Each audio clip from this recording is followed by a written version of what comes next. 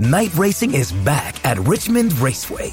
This spring, top NASCAR drivers like Ryan Blaney, Chase Elliott, Bubba Wallace, Ross Chastain, and Virginia's own Denny Hamlin will battle under the bright lights. And this historic track also offers a rocking infield experience with unparalleled access to your favorite drivers and one of the best tailgate scenes around. For a weekend of friends, family, and amazing short track action, head to Richmond Raceway, March 29th through 31st. Get tickets now at richmondraceway.com.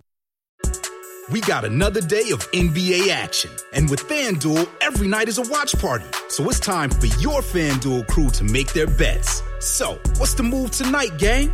You know that new customers who bet $5 get $200 back in bonus bets if you win. Woohoo! We're heating up, fam.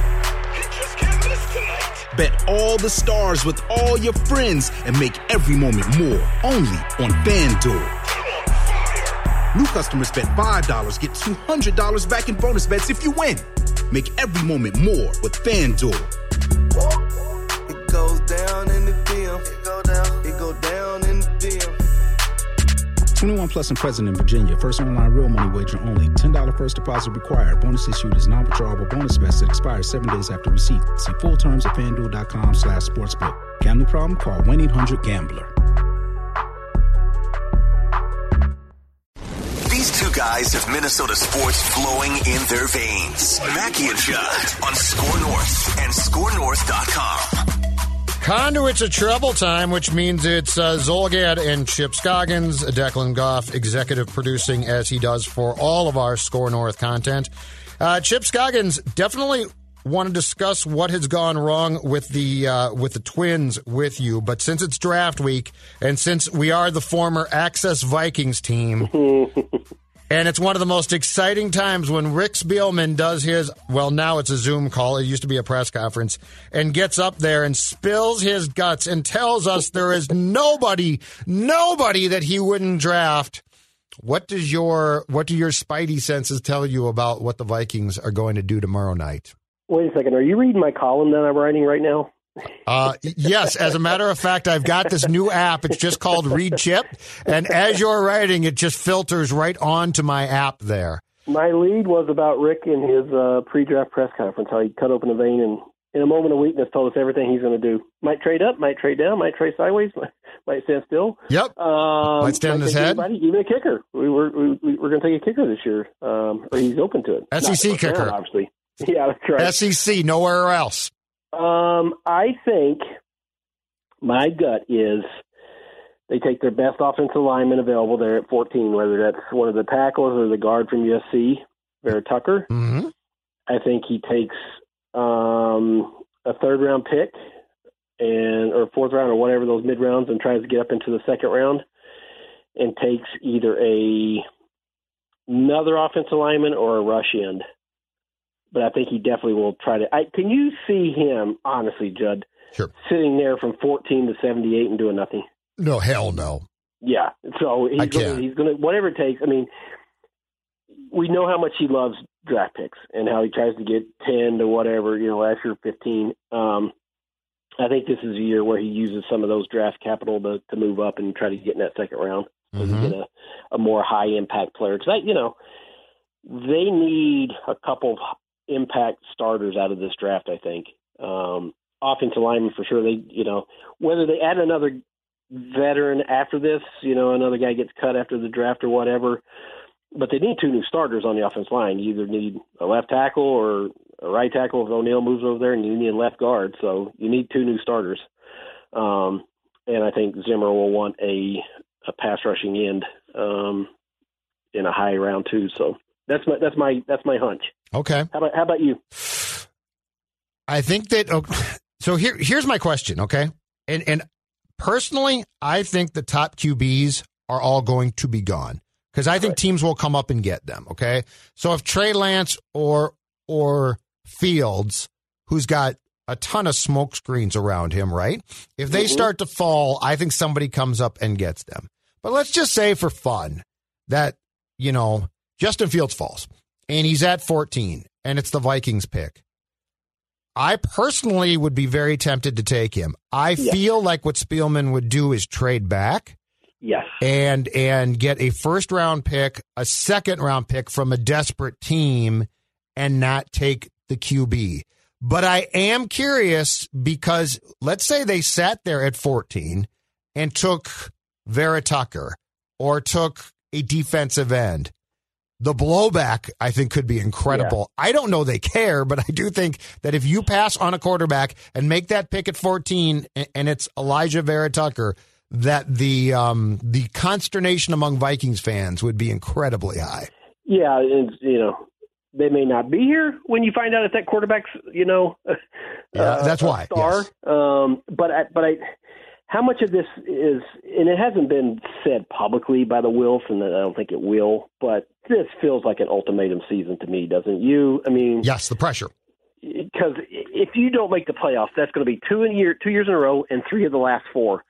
I just can't see the ownership saying, you know what, we're going to ride this out at that point. So I think there's this urgency, right, to really – you saw it in free agency.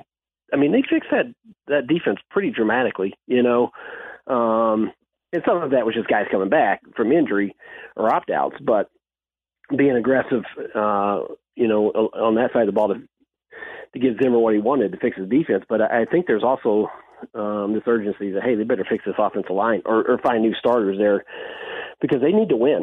And, I don't know that just getting in the playoffs is going to be enough. And so if you take a quarterback, you're not filling the pretty big hole that you have. Yes. You're preparing for a future that you may not have. No, you're right. with the team. And so I don't know. There'd be pressure. Those 10 minutes would be, I'm sure, anxious for them about do they do it. But I just think, you're not going to bench Cousins this year. And so, right. And so you're, as I said, you're preparing for something you may not get to even coach and be around. So I agree with you. If that scenario happened, I wouldn't be surprised if they did trade back and try to get their second rounder that way.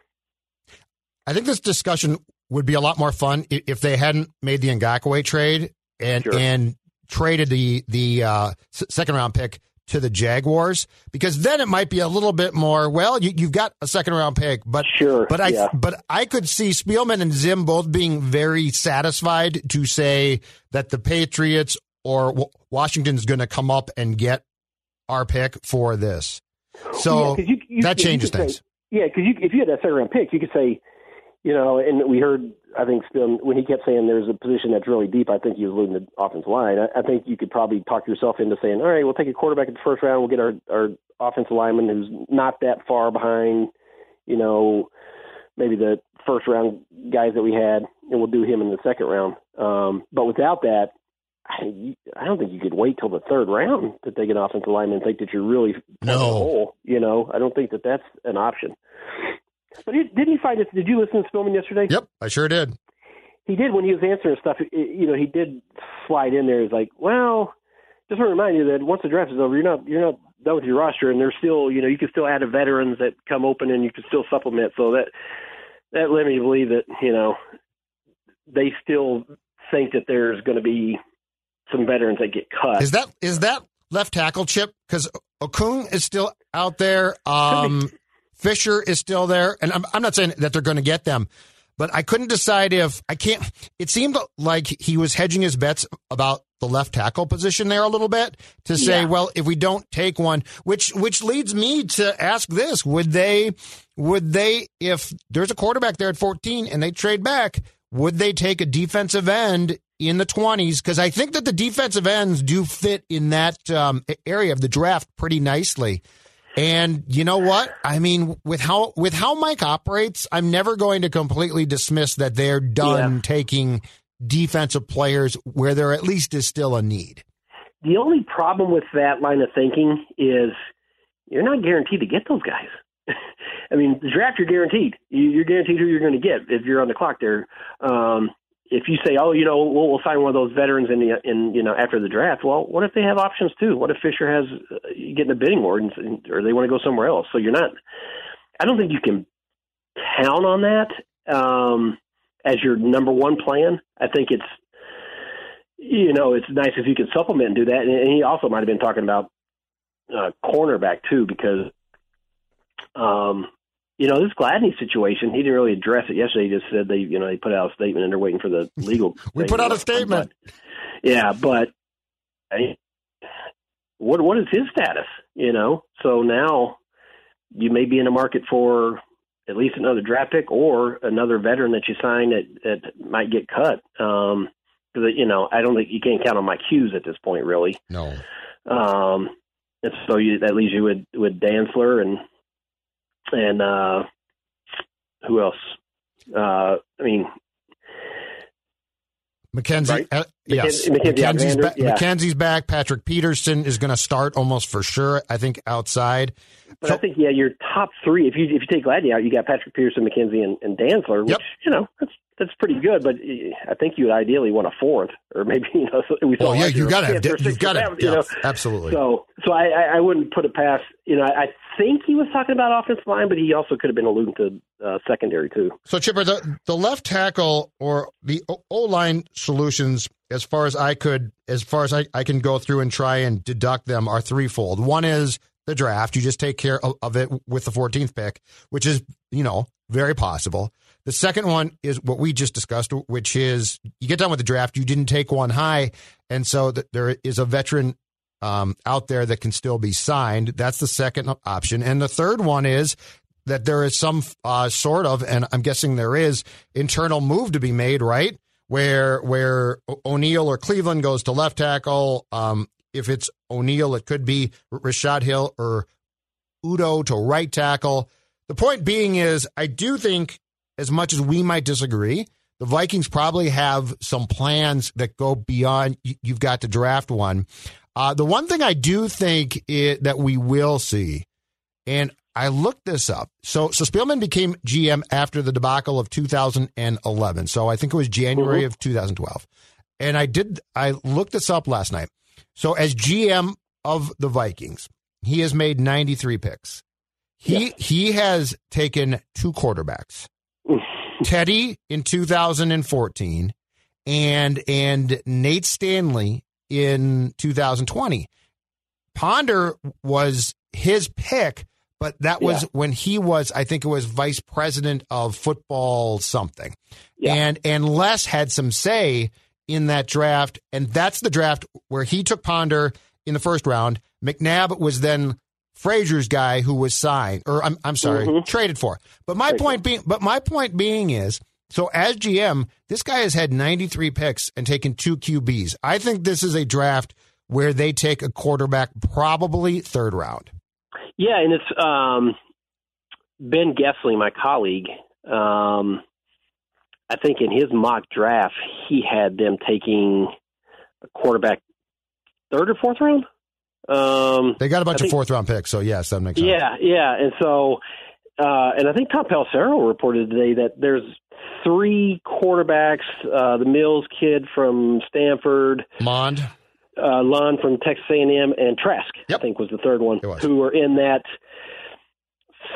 second, third round area. That a handful of teams, including the Vikings, have done a lot of background work on. So it wouldn't surprise me because, we talked about this. It's like, at some point you got to start preparing for it. And, are you going to find your quarterback in the future in the third round? Ideally it'd be a first round guy, and it's close to, and I don't know if there's ever a slam dunk, but just the odds go down the farther you go that, one of these guys is going to be successful. But it would not surprise me, though, that for them to do that, to at least, because that would make more sense than saying, okay, we're going to draft Nate Stanley in the seventh round. Nate Stanley, and he's going to be a project. He's going to be a camp arm, and Jake Browning, right? Yeah. So I mean, at least you're saying we're putting more. We have more, belief that this guy could possibly be a starter someday versus we're just going to draft a guy in the seventh round and see what happens. So it wouldn't surprise me. It wouldn't surprise me, but I think it all revolves around, which is what you started with, which we don't know, is the left tackle position. And if they've made up their mind, okay, Brian O'Neill's the guy, then it wouldn't surprise me if they go like that Vera Tucker. as a guard in the first round, and then maybe try to draft or sign a veteran, right tackle off the street, or that's that gets cut, and then you can get your defensive end and maybe draft a quarterback in the mid round. So that would make total sense to me. I don't think that's far fetched for something that they might do. On to the Twins, my good man. On to the Twins. There is nothing worse. I'll start off by saying this, and this is bad for the Twins, it's bad for the fans, and it's bad for those of us who are looking for things to cover that are positive, which obviously get clicks or listeners. There is nothing worse than a bad baseball team. But my God, do they qualify as a bad baseball team right now? This has just become... I don't even know where to start, Chip, because Rocco, it's been bizarre there. He tells the media yesterday that he wasn't going to use Colomé in basically high pressure situations. He then brings him into a 1-run game, and not surprisingly, he dissolves and is terrible. This team seems lifeless. And it's now to a point where I don't want to hear sample size. Like this is too much. Where do you start with this team? Well, I was thinking about this last night. 5 years ago, after a terrible start, I called Jim Pohlad, and he gave me the infamous total system failure quote. Yep. This is sort of what it's feeling like again, yep. Where it's a little bit of everything. Judd, I think I picked them to win 94 games. Yeah, I went 96, Chip, so don't be too hard on yourself. They can't hit. And here's the thing that's probably worrisome, and I think we may have mentioned this last week, but the guys that you were counting on to maybe have a bounce-back year are not having a bounce-back year. Polanco, Garver, Kepler's out, but he was struggling. Yep. And, the bullpen is an absolute disaster right now. We knew going in that I think most people said that was the one wild card with this team because they just remade it so much and they got rid of some guys and, just not completely overhauled it, but really put some new faces in key positions. And, Colomé, I was listening to the radio last night. I was out and about, and I think Corey Provis said it right. He's like, he's broken. It's really yes. And I understand the analytics might have called that a high leverage situation, but if you're trailed by 1 run late in the game, how could that not be high leverage? Well, and it's just pressure. But what I don't get, Chip, is this. Ordinarily, when a guy, as Provis said, and he's right, is broken, right, and he can't find the strike zone, you send him to the bullpen, you work with him there, you give him like 4 days off, and then you bring him in the 6th in a game where there's no pressure. That made no sense to me to have him go to the bullpen the day after he imploded again. And I know he didn't throw a lot of pitches, but he still imploded. You had him go to the bullpen, and then you immediately bring him out. That was just it's the thinking. And Rocco's not a dumb guy. He didn't all of a sudden become dumb. That's what I don't get.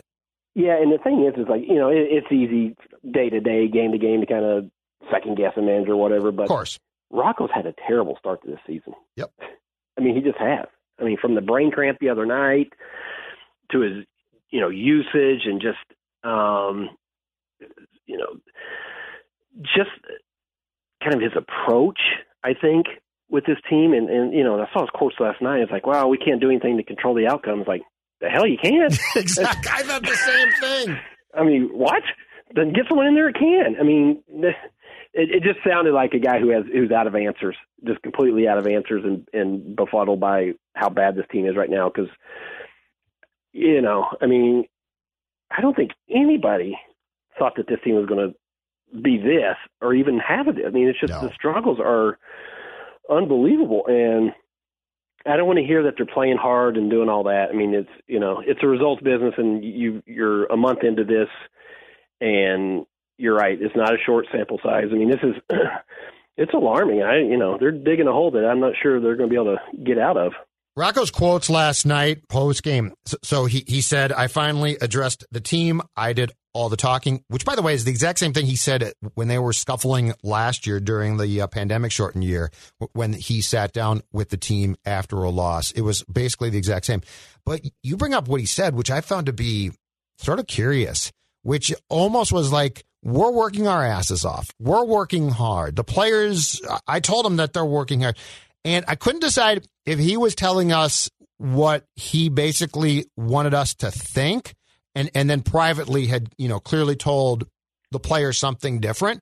But like the message that he conveyed to us from what he had told them to me wasn't what it should have been, which is we're all terrible right now. Like I'm doing a bad job. Mm-hmm. You're doing a bad job. We're all doing a bad job. We have to find a way. We're better than this, which they all are.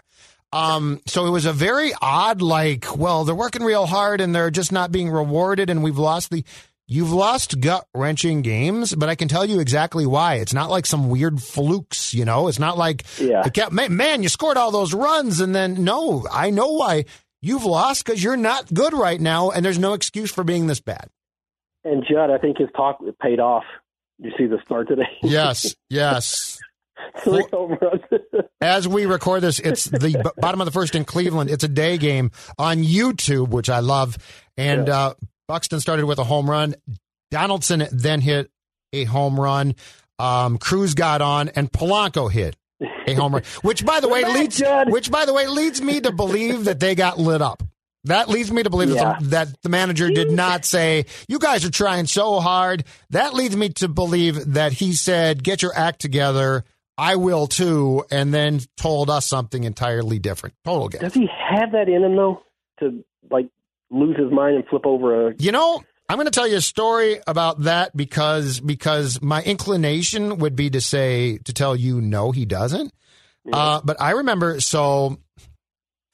not the same person, but I remember that at some point in time during Les Frazier's time here, okay, his team went and coached in the Senior Bowl.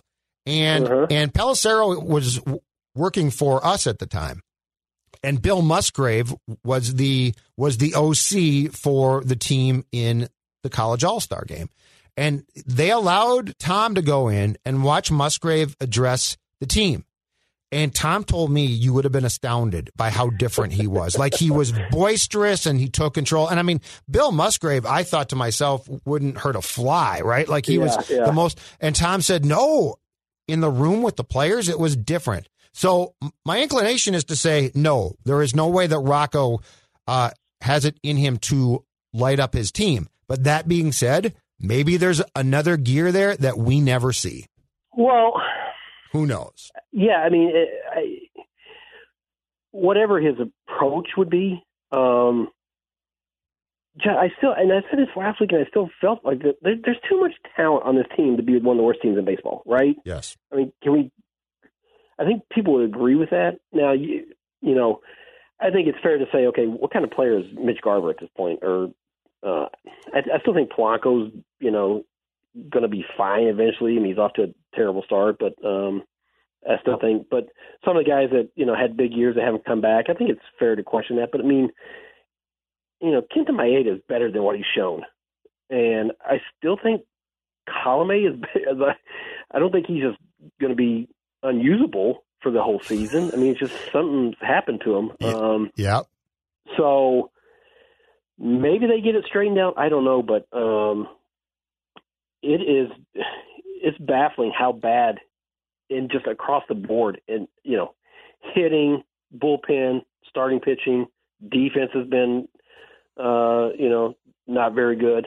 Just everything. I mean, it really has been a total system failure. I mean, it hasn't been just one area that's undermined them. Yep, and I fault them from a front office standpoint, Chip Scoggins, for two things at least. Okay, one is bullpen, because they blew that sucker up, and they basically, and there's a hubris about them that we can go out and just find guys, right? And correct. And I'm not saying that there shouldn't be changes, because I think that there have to be. I totally get that. The Mets paid Trevor May too much. I wouldn't have paid that. So I get the guys are going to leave. But when you're just jettisoning guys right and left, and you're like, oh, we'll find guys. One, that's an assumption that I think if you're going to do it as drastically as they did goes a little bit too far for me. The other thing, Chip, is the depth. And here's where. How did you not sign? And this was a first guess for me. How did you not sign a starting caliber outfielder with Buxton's history? And that guy could have played some left field, because you probably knew from day one that odds were good that Kirilloff was going to start the season off of the big league roster. So how did you not go out and find, I'm not saying an all-star player, but how did you not go and find a guy who's not Jay Cave? I know. Well, that's the Jay Cave thing where he's played this much is just, that was just them. I don't say asleep at the wheel, but just assuming he's, that's going to be, you could plug him in there time and again. But I mean, that's just, he can't play this much. The bullpen one is curious because do you think that will be a yearly thing where they just think guys won't be able to repeat, what they're doing, or they get priced out, or, like Romo, they just feel like they've had enough of? Which I agree with. On him, I agreed, but they just let guys go. I mean, they basically tried to reconstruct it, I thought, way too much.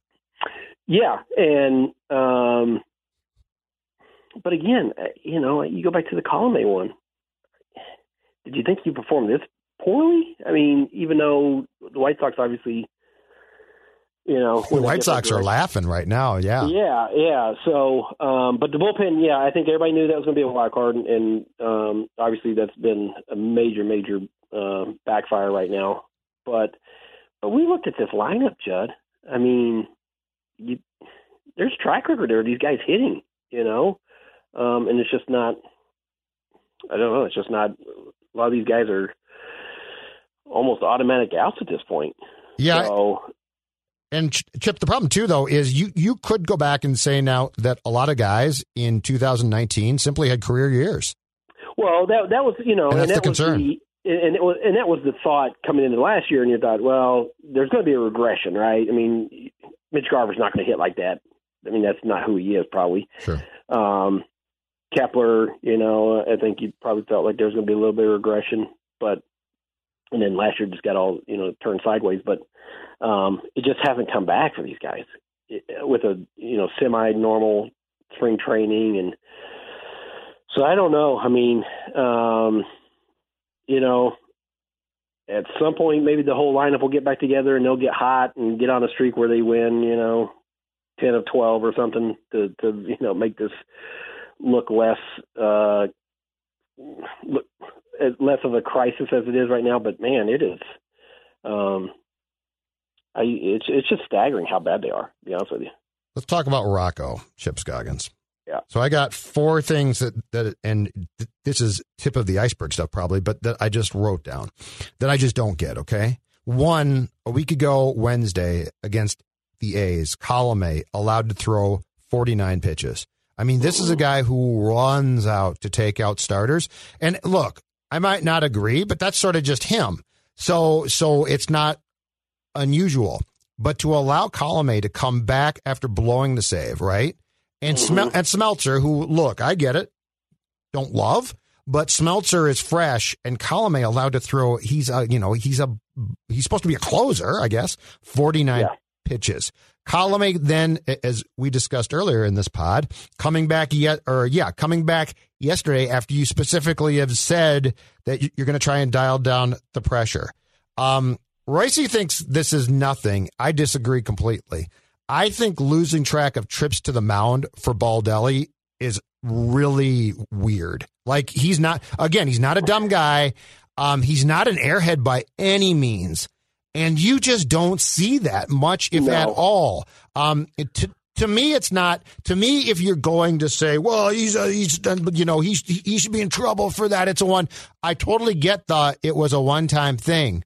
Sure. But bigger picture. But it's indicative of something. Exactly. Well, and are we buying that he was actually on the phone and missed the whole Wes Johnson's trip out there? I mean, that was the thing I saw in the paper, right? That he said he was on the phone. He said I was doing something else. I think he said he was on the phone getting Colomé up, Stashak or whoever was. Yeah, he said I was getting no. Who came in? Robles. He was getting Robles up, but you wouldn't have missed. But is Wes Johnson going to go out there without, Rocco knowing? And I mean, he would literally have to be turned around at the phone with his back to the field because it's 30 seconds. It's a stoppage in play. Like it's not a quick play in football or hockey. And that's the thing. It's like, how long does it take to go over there and say, "Hey, get Robles up"? No, I'm not buying that. I'm not buying. Like, well, how long was they having long distance, conversation? I mean, how long does that take to miss an entire mound visit? So, no, I think he was distracted and just lost his train of thought. But he's managed distracted. See, I just think I have no idea what's up here, Chipper. But that's the thing about it is everybody, and it extends to the players too. And the one thing that I brought up with Phil on Mackey and Judd on Tuesday was this one. Okay, the one thing, and this is a big deal, and so do I. And this is not an excuse, okay? But I wonder, and we don't have any clue. I wonder what the impact of the death of Mike Bell has been. Because I will say this, I've never covered a team that had a person who died close to a season and it not have an impact on a lot of people. Well, we go back to Mike Zimmer with Tony Sperano. With Tony Sperano, was it 2 years ago? 2019? Or whatever year that was, and Zimmer, I think, acknowledged after the season that really weighed heavily on him. Mm-hmm. And you also wonder too, Derek Shelton, how much of an influence did he have on Rocco that first year? Just having a bench coach that you trust and can lean on and kind of help you. And that's not to say I don't even know who his bench coach is this year, but not to say he doesn't have that. But if you have a really close, great working relationship with someone and you take that away, maybe you just don't have that extra set of eyes or ears that you trust or keeps you, helps you in critical situations that you've taken that away. I don't know. There might be some of that in play. It might be just when you listen to his or you see his quotes from last night, like I said, that sounded like a manager or coach that the losing is weighing on heavily. Mm-hmm. When he talked about this is the worst he's seen in baseball, he's never seen anything like it. Well, that's going to weigh on you. And so it might just be a lot of, 10,000 thoughts swirling through his head right now. And it just seems like every decision he makes is backfiring at this point, That's true. So, I keep going back to, and they're off to a good start today. Maybe a blowout where guys, they hit a bunch of home runs will make the air feel a little less heavy, so it can sort of relax because it looks like a very uptight group right now. And naturally so when you lose 13 to 15. Yeah, it's no fun. It's gonna weigh on you. Minnesota Timberwolves basketball. God, I love them. I love the Wolves. Just when you think, well, they stink, they'll be, they might even keep that first pick. They get hot and play well. I will say this. Now, the Rockets game on Tuesday set basketball back, but the Utah games were fun. I watched the other one, the second one. Okay, I think that they look pretty damn good. That's what I was just going to say. I'll go back to, and I think I brought this up with you last week as well. I don't see any reason why this team a year from now cannot contend for a playoff spot. I'll say this, Judd, and I don't want to discredit what they did at Utah at all, but is there anything to them maybe not getting a team's best punch? Sure. And Mitchell's out as well.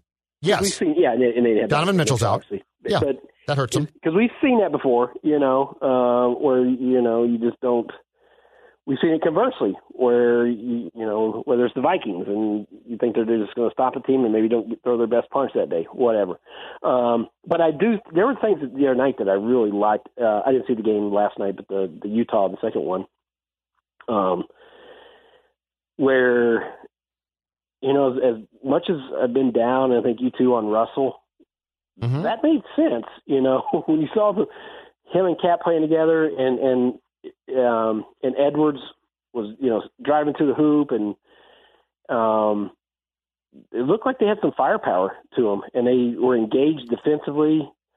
McDaniels obviously gives them something unique defensively, and he's he digs in there. So I mean,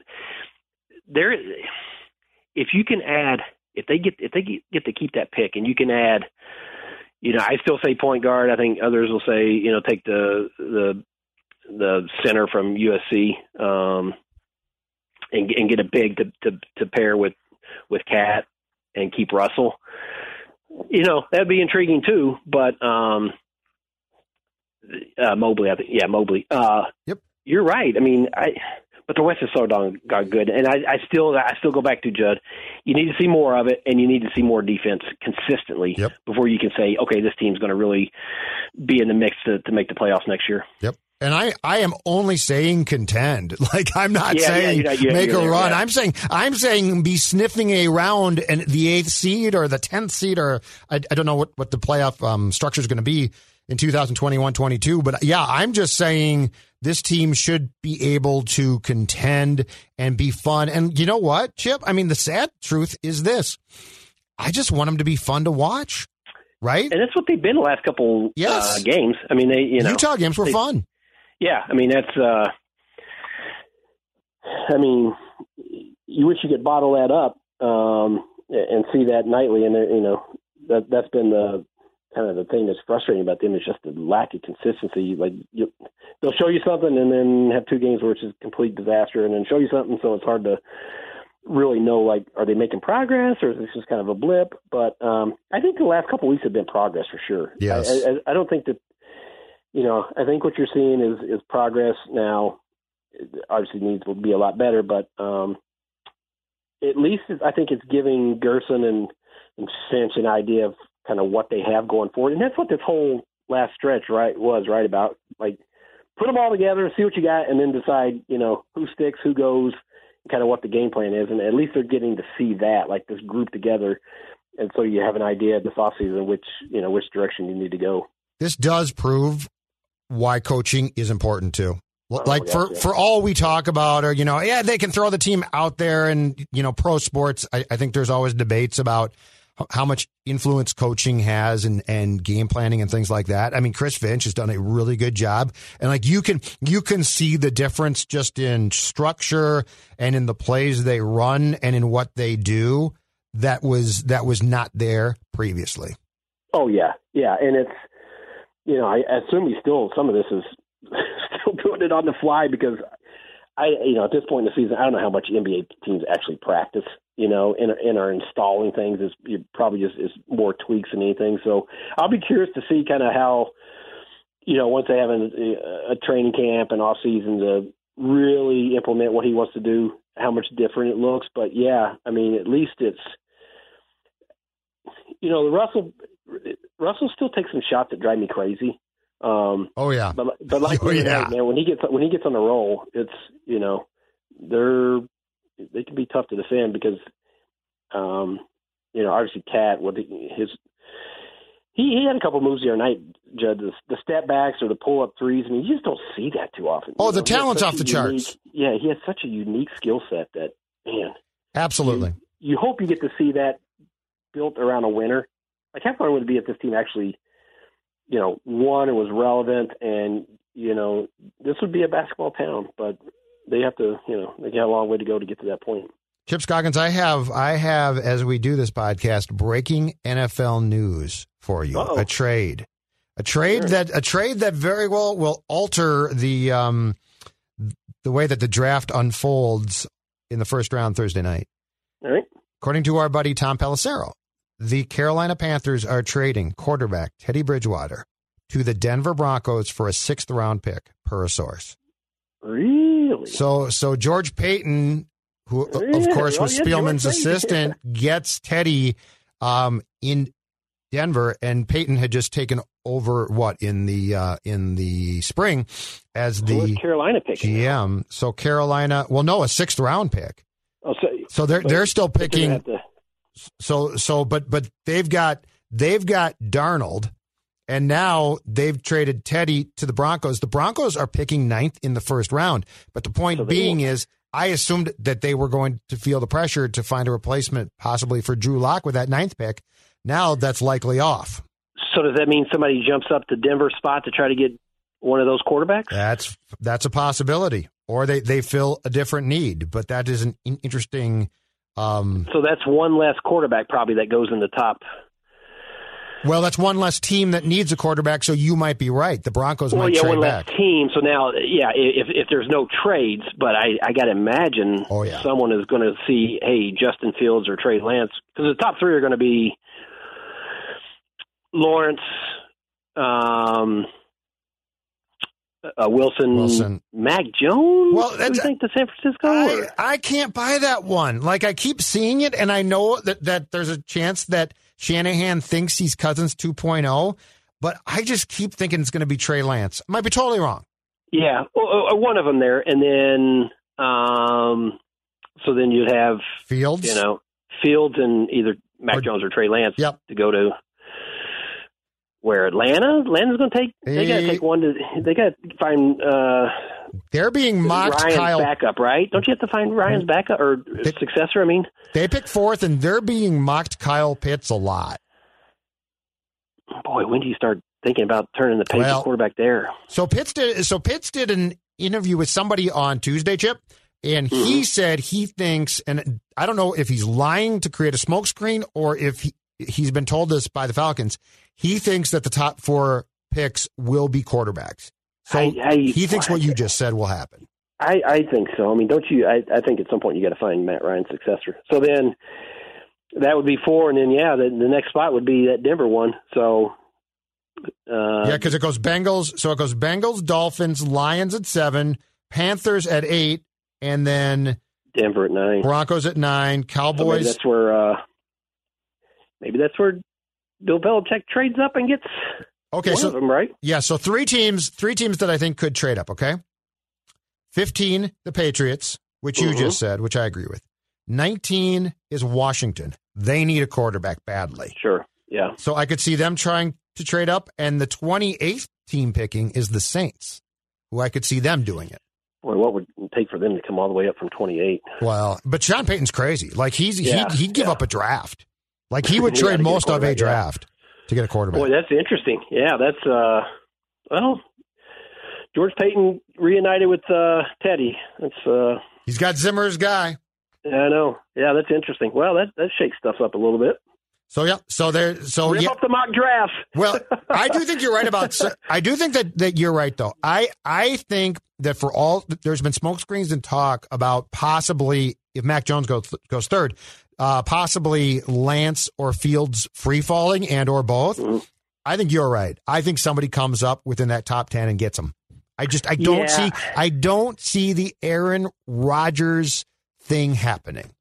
Not any. Well, I'm not saying it's never more, but I just think there's such a temptation to get that guy that, I think teams are like, well, we can't wait, or this guy's not going to fall. Somebody's going to jump up and get him. So, boy, that shakes things up, though. It'll be interesting to see,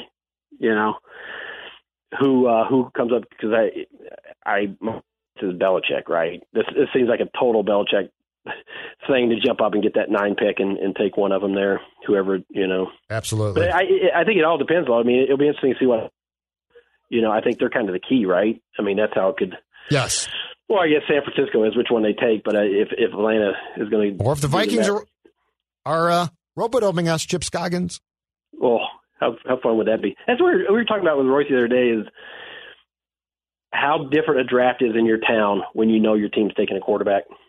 Yes, good or bad. Good or bad. Yes, you're right. Good or bad. Yeah. So yeah, it'll be fun. Awesome stuff, sir. Talk to you next week, okay? All right, brother. Thanks, Chip Scoggins. This holiday, whether you're making a Fred Meyer Simple Truth Turkey for 40 or a Murray's Baked Brie for 2, Fred Meyer has fast, fresh delivery and free pickup, so you can make holiday meals that bring you all together to create memories that last. Fred Meyer, fresh for everyone. Free pickup on orders of $35 or more. Restrictions may apply. Get more ways to save at the Buy 5 or More Save $1 each sale. Just buy 5 or more participating items and save $1 each with card. Fred Meyer, fresh for everyone. This holiday season, Peloton's got a gift for you. Get up to $200 off accessories with the purchase of a Peloton bike, Bike Plus, or Tread. And take your workout to the next level with accessories like non-slip grip dumbbells, a heart rate monitor, cycling shoes, and more. Peloton, motivation that moves you. This limited time offer ends December 25th. Visit onepeloton.com to learn more. All access membership separate. Offer ends December 25th. Cannot be combined with other offers. See additional terms at onepeloton.com.